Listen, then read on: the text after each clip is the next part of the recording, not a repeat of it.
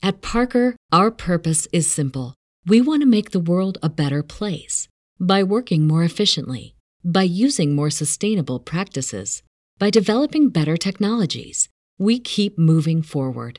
With each new idea, innovation, and partnership, we're one step closer to fulfilling our purpose every single day.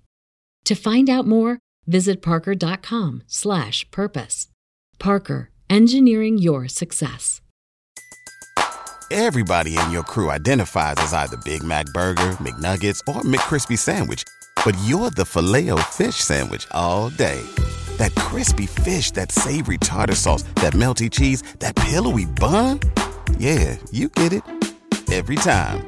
And if you love the Filet-O-Fish, right now you can catch 2 of the classics you love for just $6. Limited time only. Price and participation may vary. Cannot be combined with any other offer. Single item at regular price. Ba-da-ba-ba-ba.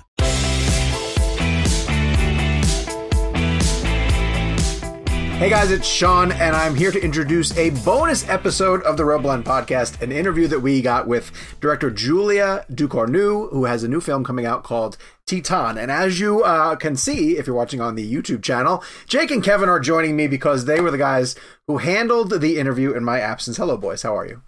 Good to see you, buddy. Good to see you too, Sean. I actually have never been on one of these little intros before, so this is exciting for me. Kind of fun. It's kind of exciting. I feel like I'm in some special club now with you and Gabe. So Titane won the Palme d'Or earlier this year and is a unique film. Which she's going to get into a lot of her motivations for it, and it's one of those. I don't even really know what to say about the movie because it feels like if you even describe what it's about, it's you're giving away some of the big spoilers of it. So we'll hear how these guys danced around specifics, and then we'll get on the other side of the interview and talk about how it went from their perspective. So without further ado, the ReelBlend podcast bonus episode with Julia Ducournau talking about Titane. Nice to meet you. Thank you so much for coming on. We are definitely a filmmaker-driven podcast, and so please feel free to get as nerdy as you want to, because this is very much our jam and very much what we love to do. So Julia, I'm going to start out talking about, goes without saying, a lot of people are talking about some of the more shocking aspects of this film, but one of the things I also want to drive home is how much by the end of the story, there's this really sort of beautiful story about family and what family means by the end of it. So I'm sort of curious, as a storyteller, the balance between sort of the sweetness of the story and the shock of the story, because you don't want the shock to overtake sort of a lot of the sweeter messages of this so that people don't get that. So how do you balance the two? Well, it goes with, for me, like you can't be tender without somehow, it's not even tender. It's like you can't talk about love without talking about a world without love first, in order to somehow, make it so important that and so necessary to our world. By just starting with it. Basically, you have got to start with something where you miss something, when it's deprived, when it's violent, when it's emotionless, also in the case of my character. So for me, everything, both goes with darkness, goes with light, vice versa. And it depends on the trajectory of your film. Here, it's an ascending trajectory. So it was really, for me, very clear from the get-go that I wanted to start with that last scene. That is, for me, a very, a very unconditional way of portraying love between two characters, because you're talking about family, but for me, it's like even beyond that. Of course, there is something about electing your family in the film. It's a lot about election, but the love that I want to convey at the end of this is a love that goes beyond any form of representation, any form of determinism, any form of social construct. So it envelopes all that. I mean, at the end, they are everything to each other, which means the father, son, father, daughter, lovers, companions, all that, you know. And knowing I wanted you to leave the room with that feeling, with that kind of optimistic beam of light at the end of it, that somehow conveys the idea of the birth of a new world, of a new humanity, where that would be stronger because it's born in love, and because monstrosity in that birth is no longer seen as an abnormality, but as something that deserves to be accepted and loved. And so when you start with that, you have got to walk your way back to the beginning in a 180 in order to have your ascending trajectory with this. And this is how you start with something that is way more violent and way darker than that. By the way, you say you use the word shocked, which is a word that I'm not too keen on, to be honest, because honestly, I don't do anything to shock anyone. I assume that some things will, but this is something that comes after that I've finished the film. It's not something that I actually intend to do. There is something a bit gratuitous in this. And I do believe that, again, in order to express that love, to express the birth of that love and the emotions of humanity in my film, we have got to find our characters at the start of it on the precipice of their own humanity, which means that are only either driven by death impulses, like it's her case, or by a complete mad fantasy, like it's his. So yeah, nothing gratuitous in that. I want to talk to you about a oneer that you have in this film that I'm still trying to figure out how the heck you did it. It's the oneer as she's walking into the car area, and then the dance sequence, and then at one point we switch to her doing the dancing with the car, and it's all done. It looks like a oneer. I don't know if you have any stitches in there, but no. I was wondering you don't. All right, so that's what I wanted to ask you, because that is one of the most impressive oneers I've ever seen. So I was wondering if you could walk me through the production of that, how that was shot, that switch that gets made, which is really kind of, it took me off guard as well when we see her kind of fully dancing. If you can just walk through the production of that, because it's an incredible shot. Well, the first thing is that when I wrote that scene, it was instantly written in the script that it would be a oneer. For me, there was absolutely no questions about that, because I really needed to create an evolution in your own gaze on this, on the hostesses, on the dancers that leads you to Alexia. And I needed for your gaze to shift. It was important because at the start of this shot, what I'm trying to do is to mimic a male gaze that would objectify women. I would say as much as they do with cars, but I still think that cars are at a higher level of respect at the start of this film than the dancers. And doing so, when you get to the character of Justine, you already have her who is immediately incarnated, because she's looking at Alexia, and she talks. And basically, she's the only one who talks there. She talks because she goes through an assault, so it means that your empathy goes on her at this moment. And she retaliates and pushes the guy away, and then the guy is pushed. So this is one first step in order to try to reverse the narrative of the male gaze. And then you get to Alexia, to the car. And Alexia, the way I direct her choreography, contrarily to the other dancers, is that she's not dancing next to a car or with on the car. She's dancing with the car. Right. So there is something about the moves that we created with the choreographer that somehow makes her take over the car, which was not the case with the previous dancers. And on top of that, she's looking right through the camera. So looking right through the camera means that she completely reclaims the narrative. It makes her active, because it's not you who is looking at her anymore. She's looking at you. That the male gaze is far gone at this level. And you see how it was important to have an evolution towards that in order to really put the emphasis on the reversing of the male gaze, and on also making her the active character of the scene and of the whole film, being the first time that we see her as an adult. So that's how I thought about this. And then technically speaking, it was indeed a very hard shot to have. However, basically it was our first day of shoot. That's period. That's the first day. Wow. That's a big first day. Yeah, that was a crazy first day. Oh my God. Yeah, but keep talking. Technically, how did you pull it off? How many takes was it? It was. I couldn't stop. I was so immersed in it. It was one of the most immersive oneers I've ever seen. Thank you. I appreciate that. It was insane. It was insane. So basically, well, obviously, it's a shot that we prepared for months ahead, and all the choices I did with the car, the casting of the cars, the way we designed the set, what I wanted it to look like, the fact it had to be very metallic, the costumes of the dancers, which had to be metallic as well in order to remind of the hoods of the cars and all that in order to put them at the same level, you see, and all that. So everything was really like thought through and worked on ahead for months. Before the first day of shooting, we had 1 day of rehearsal. So that's when it gets funny. So on the first day of rehearsal, basically, it's me, my actresses, so the doppelganger, because it's a doppelganger, and my actress, and the crew, and the cars. So we rehearsed this. So basically, the movement was held first with an operator who had the Ronin, so an exoskeleton, the one that goes through the crowd from the get-go, blah, blah, blah, blah, blah, blah, leads us to the car. But before we get to her car, we get into a crowd when the security guy takes the guy out and we follow into a crowd.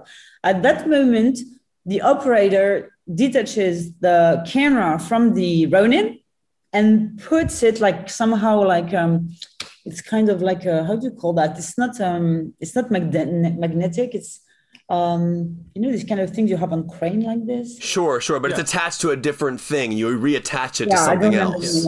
So he detaches from the Ronin, puts it on the crane, and then it's my DP who goes on with the following of the shot with the choreography around the car. So it was obviously the hard part, which at least we thought it was going to be the hard part, was to not feel the change of grip that you had to go from the exoskeleton to the crane, detaching it and reattaching it in the same movement. So we do that. We rehearse like crazy. We're very happy with ourselves. We have all our marks on the floor for my first operator to actually walk through between the cars and all that.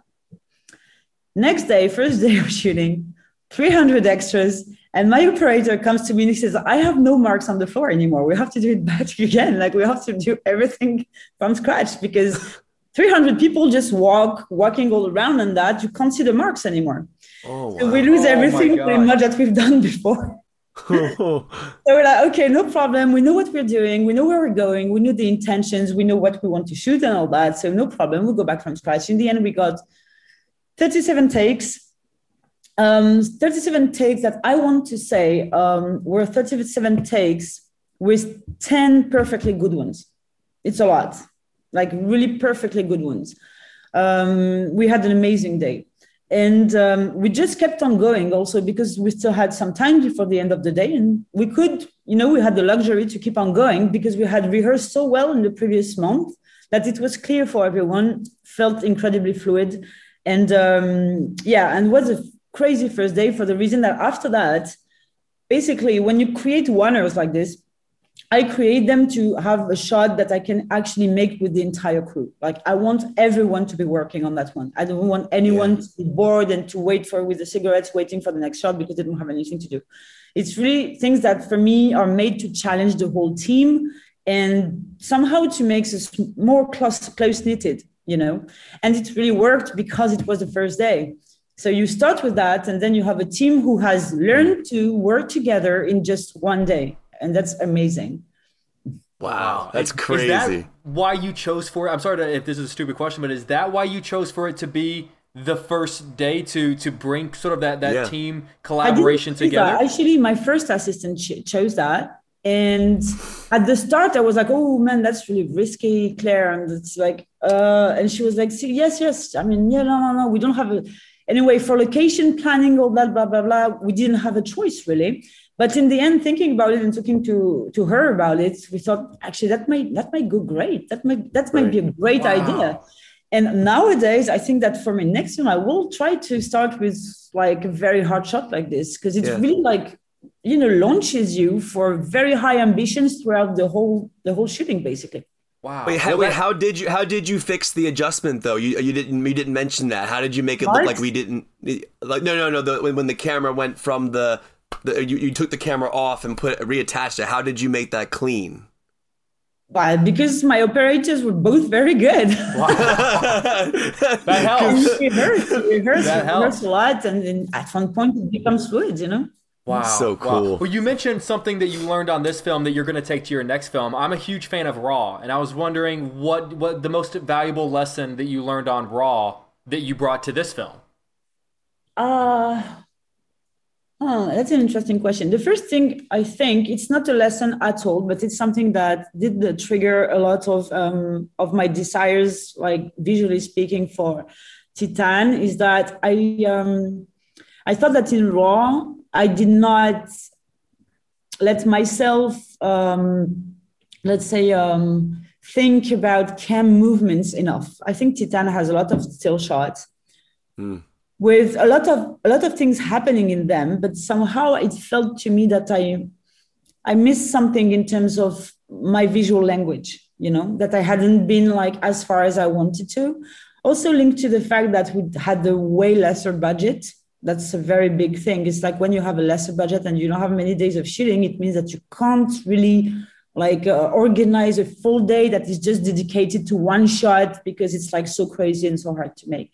So that's the one thing that I said, okay, on Titan, I want to go heavier on grip while not losing out of sight the fact that I need to stay close to my characters. So basically it was always in my head, still keeping the handheld, very close things, but adding scenes that were a bit more ample, a bit, more ambitious somehow. So I took that from this frustration that was going on in Raw. And I think a lesson, again, not really a lesson, but I took a lot of my crew back from Raw and definitely convinced me that that's the way to go for me. I will do the same with the next one. I think basically working with people who know your universe, who know the way you're working on a set, which is incredibly unique in particular to any director, and know the level of my ambitions and how demanding I can be. Makes it so easier and also helps you go so much deeper afterwards for the next one. For example, with my DP, with Ruben, we felt way more free to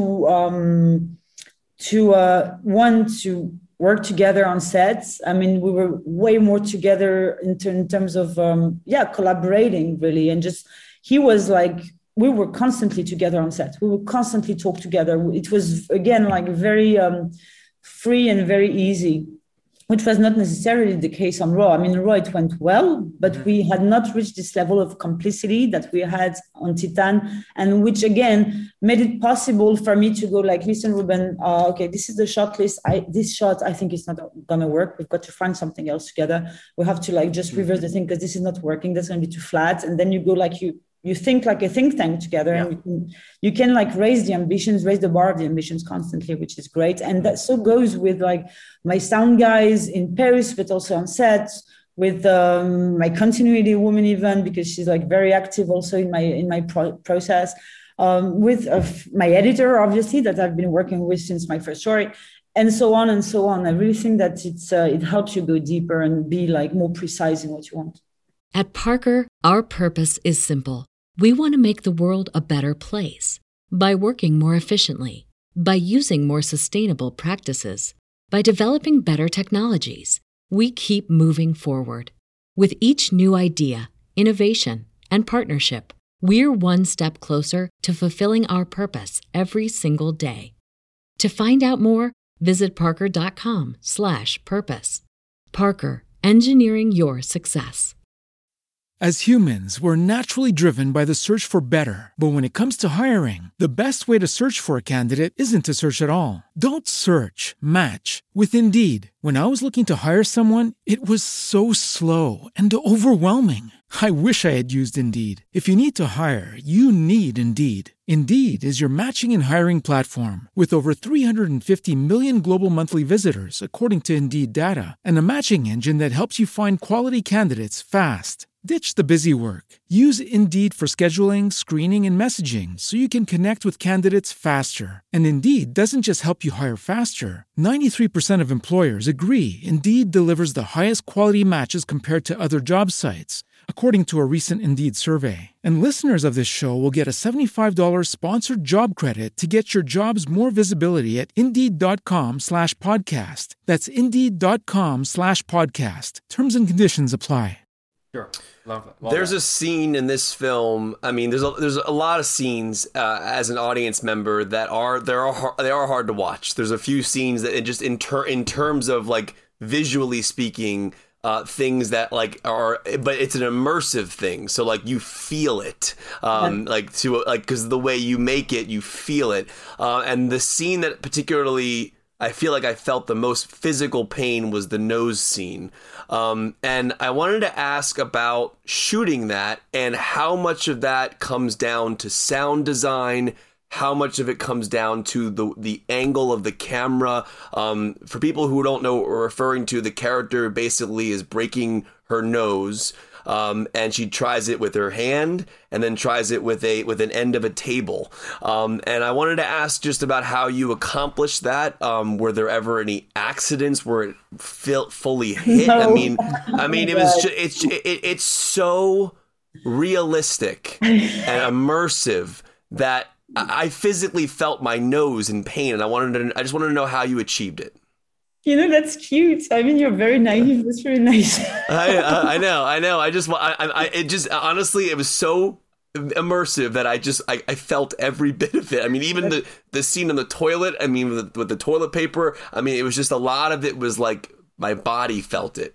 That is the wonder of cinema, isn't it? Yeah. So, one thing, I do feel that my film is not necessarily hard to watch. I think it's hard to feel, for sure. Hard to feel. Good point. Good way to As say you it. said, Good way to it's say it. Very, very immersive, obviously, intentionally. And but doesn't mean, like, for me, hard to watch means that somehow there has been someone, the director, maybe overindulging in some... hard to feel is good. That's the way to put it. I like that. It's not like pushing the limits. It stays at the limits of my character's POV, and that's the only thing that I'm interested in. So, but because what she inflicts upon herself is so hard, and I want you to feel it, obviously, it makes it hard to feel for you as well. Yeah.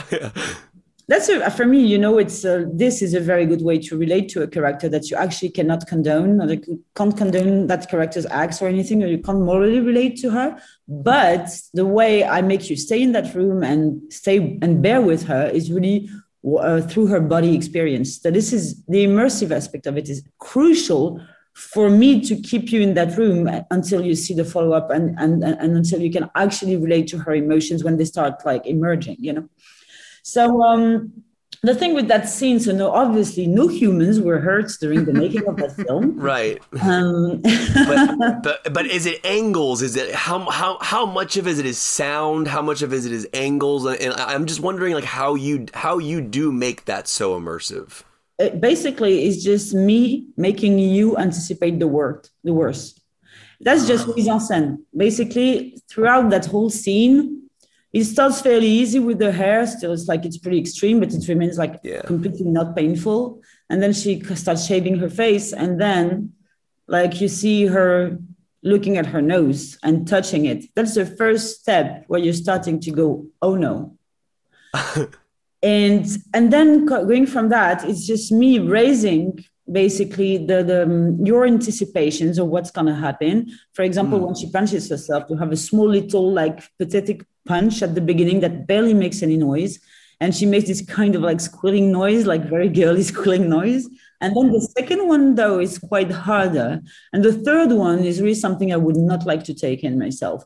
So it's really, again, like gradually making you like feel that something bigger and bigger and bigger is gonna happen.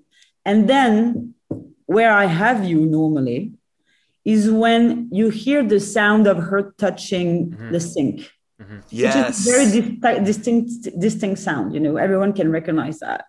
And when she does, and you go, okay, all right, that's happening. That's going to happen. And this is just like you flipping out because you know it's going to happen. And I make you also, I give you the time to actually anticipate it because she doesn't do it like right away. She doesn't go, boom, she's crashing her nose. No. Right.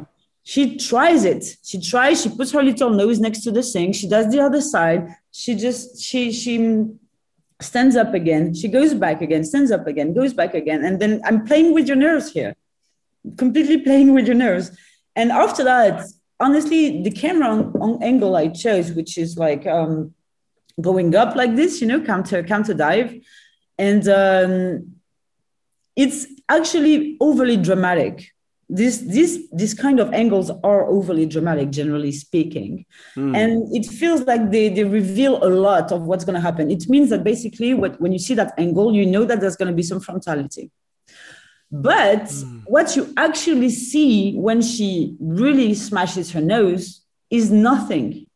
You don't see shit. For the first thing is that because obviously there is a plate here and it's not the same shot. It's me stitching two shots together. Yeah. And you don't see, it's too far to see any real nose, bone breaking. You don't see anything. You don't see any blood at all. The blood is in her hand when she comes back up. So basically what you see is nothing. All you do is anticipate and hear the sounds of celery being broken, which is perfect for breaking bones in the cinema business, in Foley. And that's it. That reminds me of the needle in Pulp Fiction, that you don't actually see the needle go into Uma Thurman. And everyone thinks that they've seen it. Yeah. Everyone thinks they've seen it. Think about Fincher 7, because you don't see any of the violence happen. You see the aftermath and you just imagine it. I want to say thank you, by the way, for the answer you just gave, because I don't think people truly understand what goes into a shot like that. And the way you just described it as a storyteller, knowing that you what you just said is how I experienced it. That's exactly what I went through while I watched it. And to know that those were your intentions of where I would be emotionally throughout that scene, and to hear you affirm that is just amazing to me. So thank you for sharing that. That was really cool to hear that. Jake, go ahead. Sorry, it kind of kills the magic for anyone who's listening. Yeah? I just think but our audience for this podcast likes having the stuff, magic. It's we're both an appreciator of magic and also a deconstructor of it sometimes. You also kind of gave a masterclass on storytelling and filmmaking, and I think people who listen to our show like that kind of stuff. And I honestly, it's amazing to me that you put that much thought into that, and that's what I experienced. So just thank you. That was cool as hell. I think you put that much thought in every aspect and every shot and every take of it. That was cool. Without giving away anything or without getting into spoilers, when this film ended and it cuts to the title card, I spent the next couple of days wondering what comes next. And I would never come to you as a storyteller and go, okay, tell me what happens after this, this, and this. But in your mind, do you know? Is there a part of you that where your mind has wondered and thought about? And in your mind, is that the definitive answer? I think, there will be no sequel because I know how it's going to end. So that's the reason. I think it's a very happy ending. That's the only thing I can tell you, because I don't want to break it or anything. But it can only be happy. I mean, there is something that I could say, but honestly, so once someone, I'm just going to tell you that. Once someone asked me very randomly, what is the baby's name? Oh, it's a great question. And I answered, the baby's name is Alexia. Because she gave birth to herself, essentially, or because she shed her last skin. Oh shit! This interview is I need to go back and watch this movie. We just got the 5-minute warning on this interview, and now I have 50 more questions for you. We have so many. We wrote so much for you. Oh my god, that's incredible. I want to ask you about linear and non-linear filmmaking, because I would imagine this is a very hard film to shoot non-linearly, considering the body changes and changes that go through in the film. Did those changes affect the fact that you had to almost shoot in order? Was that almost, or were you able to play with that? I'm curious how much her body changes affected your linear shooting process. I think that, because Agathe is a non-professional actress and it was her first shooting, I think it was very fortunate that because of the prosthetics we kind of had, and also because of the structure of the shooting, we started in the south of France to do the first 30 minutes, and then we went back to the suburbs of Paris to do the rest. And everything that happened in Vincent's apartment basically had to be chronological, because you're in the same place for like 10 days or 2 weeks or whatever. And I think that was very fortunate that the prosthetics grew bigger as Agathe was more and more into the shooting and somehow the linearity of this story. It really helped her have a grasp on what was happening to her character, really. And I do believe, by the way, that prosthetics are an amazing way for an actor to really enter a character and to find a true companion of acting with. I think prosthetics are perfect for that. And to a certain extent, I think that Vincent, while doing heavy weightlifting for a year and a half before, kind of grew his own prosthetics, and somehow his body was so different from who he really was, and his age as well. I mean, it's absolutely insane what he did. It really helped him getting into the idea that he was Vincent Legrand, which is the name of my character, and not Vincent Lindon, which is the name of the actor. Also, by the way, for that thing is once Vincent asked me, I don't know, he asked me something like, what do you think really about my character or whatever? But this was after the shooting, really after the shooting. And I said, Vincent, do you remember the name of your character, right? And he said, yeah, it's Legrand. He says, Vincent, I called you Legrand, which means in French, it means it's the one. It means the one, the big one, the only one. Le Grand is something that is very, super heroic somehow. And he only realized that month after the shooting. He said, oh my God, but if I had known that you had called me like this, he was like, I would have been so scared to act him, and see him. And I was like, yeah, that's a good thing you never realized then, It's so funny because he had it shed a new light on his character all of a sudden. And so wait, talking about the prosthetics, you asked me, what did you ask me again? In terms of if it affected your linear structure of how you shot in order or not. That's basically what I was asking you. I think it really affected our order of shooting day by day. Because basically prosthetics, I love working with them, but it's a huge pain in the ass, really. It's something after each film, I'm never again. And the next one I go again, because you can't find a better organic feel of the skin and of a transformation than with prosthetics. Of course, helped a little bit by video effects, but still, it really helps the actor and really way better for the audience. Anyway, so every day you put on the prosthetics on, Agathe had pretty much between 4 hours and 6 hours of makeup every morning, which was draining for her. And after that, basically, you have to work the prosthetics as much as you can and do everything that you can before they start peeling off. Because they will start peeling off. At one point, they will start falling, which is by the way, she had prosthetics all over the body. So when it starts falling, everything falls with. It's really it's not just one little piece here that you can mend. No, it's everything, the whole thing is falling. Obviously, because what she had to do was quite extreme, and she was moving a lot and she was punching in and all that. So it really had an impact on the prosthetics. And so basically we had to do as much as we could before it peeled off, because when it peels off, it's not like it takes you 10 minutes to, glue again. It takes 2 hours.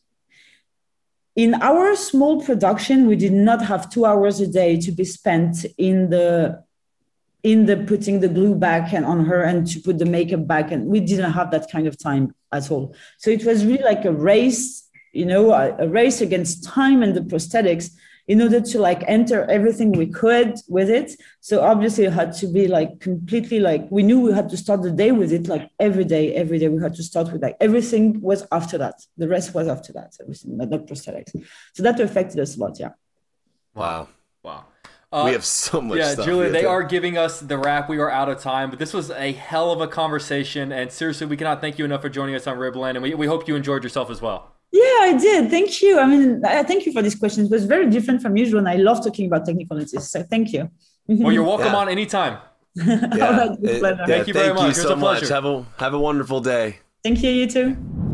We want to thank Neon so much for giving us time with Julia. It's so exciting to have her on the show. Guys, dive into the movie a little bit, because I know you really enjoyed speaking with her, and I know this is a movie that's on a lot of people's radars. I mean, Kevin, would you go as far as saying that it's Cronenberg-esque? And that, it kind of tackles sort of the genre of body horror in a lot of ways. A lot of people have been making comparisons to the film, the 90s film Crash, not the somehow Best Picture winner Crash. It's a hard movie to explain. I guarantee you, if you've heard about this film, you've probably heard like a quick one-liner that is unfair because it doesn't actually sum up really what the film is about. But it's hard to watch at times. And hard to feel. Yes, yeah, and as Julia pointed out, not in a gratuitous sense when we say shocking, but I also think that shocking isn't necessarily the wrong word, but I don't mean it in a gratuitous sense, because there is an element to the story there. But here's what I'll tell you: I was never bored.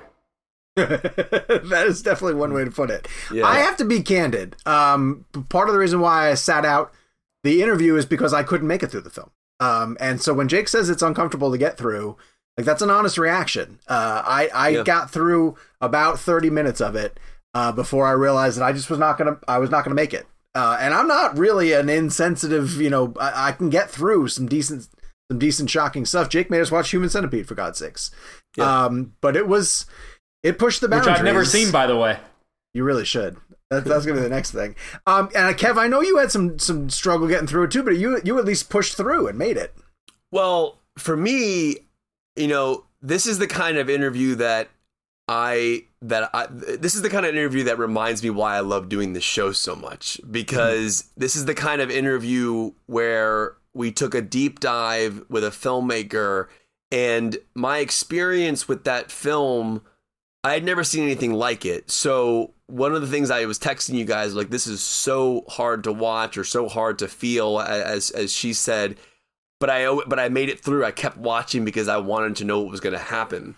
Mm-hmm. What's fascinating to me now is after that discussion, it's so funny. If you told me before the interview, watch that movie again, I would say there's no chance I'm putting my body and my mind through that again. It's like it is a painful experience in terms of the body things that happens to the character.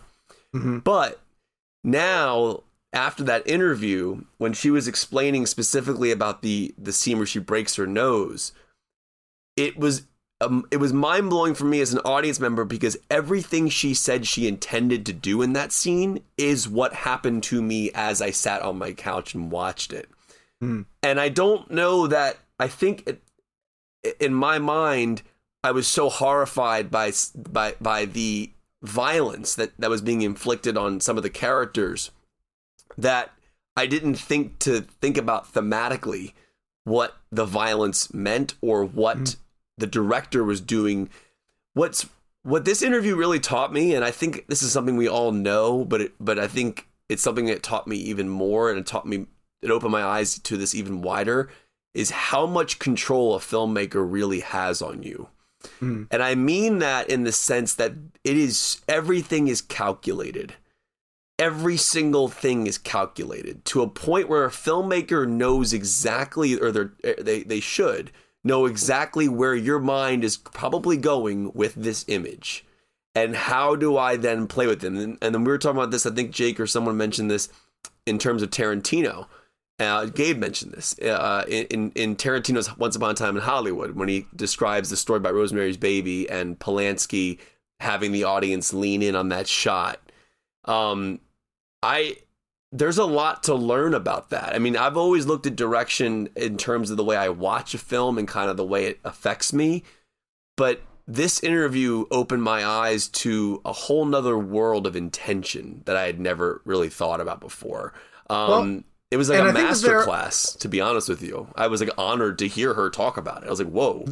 There are filmmakers who are not engaging that way. Like, they're very passive. And it almost makes you then regret that they're wasting their shot, right. Because you can be really manipulative and influential with film and with your images or with sound, with a performance. And so when you do see a filmmaker mail it in, for lack of a better word, and I don't think anyone who's actively making a film is truly mailing it in, but I do think that there are people who go the extra mile to do more, to think about how is the audience going to respond to this, and how can I maybe tweak their expectations, and maybe catch them off guard. And those are the movies that tend to stand out and speak to us from that reason. Why I like The Interview so much is because it's an easy film to write off because of how disturbing it is. And in all honesty, as I viewed the film, I told you guys, I was like, I would never watch this ever again because it's just so hard to feel or watch. But now talking to her, and it's so funny because I'm not saying that The Interview made the movie better for me. It just made it more interesting because she explained to me what I went through without me telling her what I went through. She knew exactly what I went through emotionally in my head as I watched a specific scene. And the idea that translated exactly to me is mind-blowing. That's some magic filmmaking. I also think it is possible to appreciate the craft and the filmmaking of a movie while also admittedly not loving the film itself. And I think, if anything, to your point, Kevin, what this did for me was amp up my appreciation for her work as a director and her filmmaking techniques. Right. And really, I mean, you can say a lot of things about this film, but what you cannot say is that it is poorly made. It is very well constructed, and talking with her only gave me a better appreciation for that. Well, she walks us through this one, Sean, you at least made it to this shot. In the beginning of the film where she's walking in, she walks into a car show where people are dancing. The description of what she's doing thematically in that scene, narratively, not just the cool shot. It's so calculated. There are 37 takes on that shot. And Sean, since I know you haven't heard the interview yet, there was a camera on a different rig that they had to switch to a different rig, all in the oneer, without a stitch, and it's all done thematically to change your perspective on a character. And I'll be honest with you, I think, and I have no problem saying this. My first experience with that film, I really just looked at it as this shocking piece of material. And I don't think that I allowed it to emotionally wrap me because I was so disturbed by it. But now hearing that conversation, I'm just like, I wonder how I'll feel again. Now, I will say I don't want to watch some of the scenes again, though. That's the problem.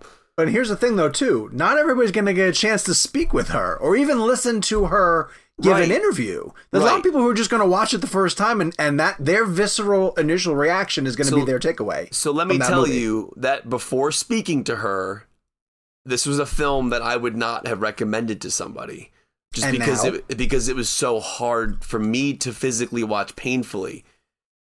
And I'm not, and this is not at all me saying I'm giving it a better review because I talked to the director. This is me saying I am now more fascinated by the choices. So I'm interested. I still don't know. Like you said, Sean, 99.9% of the people who would watch this movie probably won't hear the interview, probably won't hear the intention. This is a toss-up for me. Gabe will tell you this, and you can watch it in the video. You'll see me becoming more interested in the film during the interview. You'll see me geeking out about her choices. To me, it was almost like I felt like I was learning from a master filmmaker.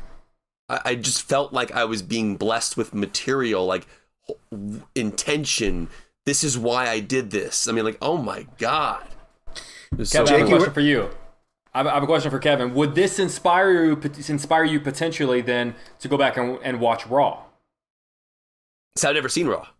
Exactly. That's what I'm saying. But now, having spoken to her and understood her process, could you watch one of her films, which is also, how do I phrase this? You'll feel that one too. Yeah, in her words. Now that you understand her process, you can't watch Titane for the first time ever again, but you can watch Raw for the first time. So I will, and I'll tell you this: the only movie in the history of cinema I've ever turned off is Irreversible. I've never seen it. You don't. I don't even think I know what that is. So I never made it to there's apparently a 20-minute rape sequence, which I never made it to. I turned it off after the scene. There's a scene where a guy's face is beaten in with a fire extinguisher and they Sean, have you spin seen this movie? I've seen it. Yeah, I saw it. You watch a guy's face go from a face to hamburger meat in a oneer. It is so, though I turned that off, I kept watching Titane. And there must be a reason, right? Because there was stuff in Titane that was just to me as graphic as Irreversible. Maybe subconsciously, like, I don't know, it was a really weird thing for a filmmaker to tell me how I felt. Real. We've had a conversation too, though, as we've each gotten older, that it's just not, you don't want to see this stuff anymore. No. Necessarily. And that's the hard part. But I think at the end of the day, would I recommend the film? I don't know, but I'm fascinated and I'm honored that I now understand it better. Okay. All right. So it's a weird, this is all happening in live time. We just did this interview like an hour ago, so I'm still processing this, but this is a really weird situation for me because it was a film that deeply was painful to watch, and it was a hard film to watch. And I wouldn't tell my mom or dad, or I wouldn't tell people to watch this like on a Saturday night. It is not one of those kind of movies.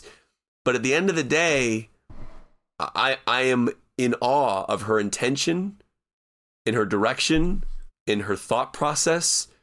So if anything, it's the filmmaking, like Jake said, that I feel like honored that I got to talk to her for a film that I would even have a hard time recommending to somebody. That makes no sense. But this is Palme d'Or winner, Titane. So, and I believe it's rolling out into theaters, so you guys will get a chance to see it. I'm probably just going to make us wait to some sort of streaming service. It's out right now. Yeah, 10-1. So we want to thank, obviously, Julia for coming on the show and breaking down her process. So if you're on the YouTube channel, make sure you guys hit like and subscribe. If you do check out the movie, head to the comments down below and let us know what you think about it. Head out and find the main show on all of your podcast outlets. Give us a subscribe there as well, too. And again, as always, recommend the show to friends and family, because that's how we continue to grow the reach of the Real Blend podcast, and we continue to get some amazing guests on here as well, including Cary Fukunaga, the director of the last James Bond film starring Daniel Craig, the latest James Bond film. He will be our guest on the main show coming up. So subscribe to us. Didn't skip that one, did you? No, I made it to that one. I love that movie. That was a lot of fun to talk about. So we'll be back with more interviews and fun movie content on Real Blend. Talk to you guys soon. Sure. Bye. Hubie. At Parker, our purpose is simple. We want to make the world a better place by working more efficiently, by using more sustainable practices, by developing better technologies. We keep moving forward. With each new idea, innovation, and partnership, we're one step closer to fulfilling our purpose every single day. To find out more, visit parker.com/purpose. Parker, engineering your success. Cashback is not available on gas in New Jersey and Wisconsin. Hey, good morning. You're heading to the airport, right? Yep, thanks for checking. I like the car. How long have you been a rideshare driver? About 3 years now. I really enjoy it. Isn't it hard to make money these days with the price of gas being so high? Not for me. I use Upside, the free app that gives you cash back for every gallon of gas you buy. Wait a minute. Are you saying you actually get real money back when you get gas with the Upside app? Yep, I get real cash back every time I get gas. Does that actually add up to anything? I'll make around $200 to $300. Wow, that's serious extra cash. I'm downloading the Upside app now. Download the free Upside app now to earn real cash back every every time you buy gas. Use promo code CAR for an extra 25 cents a gallon bonus on your first tank. You can cash out anytime right to your bank account, PayPal, or a gift card for Amazon and other brands. Just download the free Upside app and use promo code CAR for a 25 cents a gallon bonus on your first tank. That's code CAR.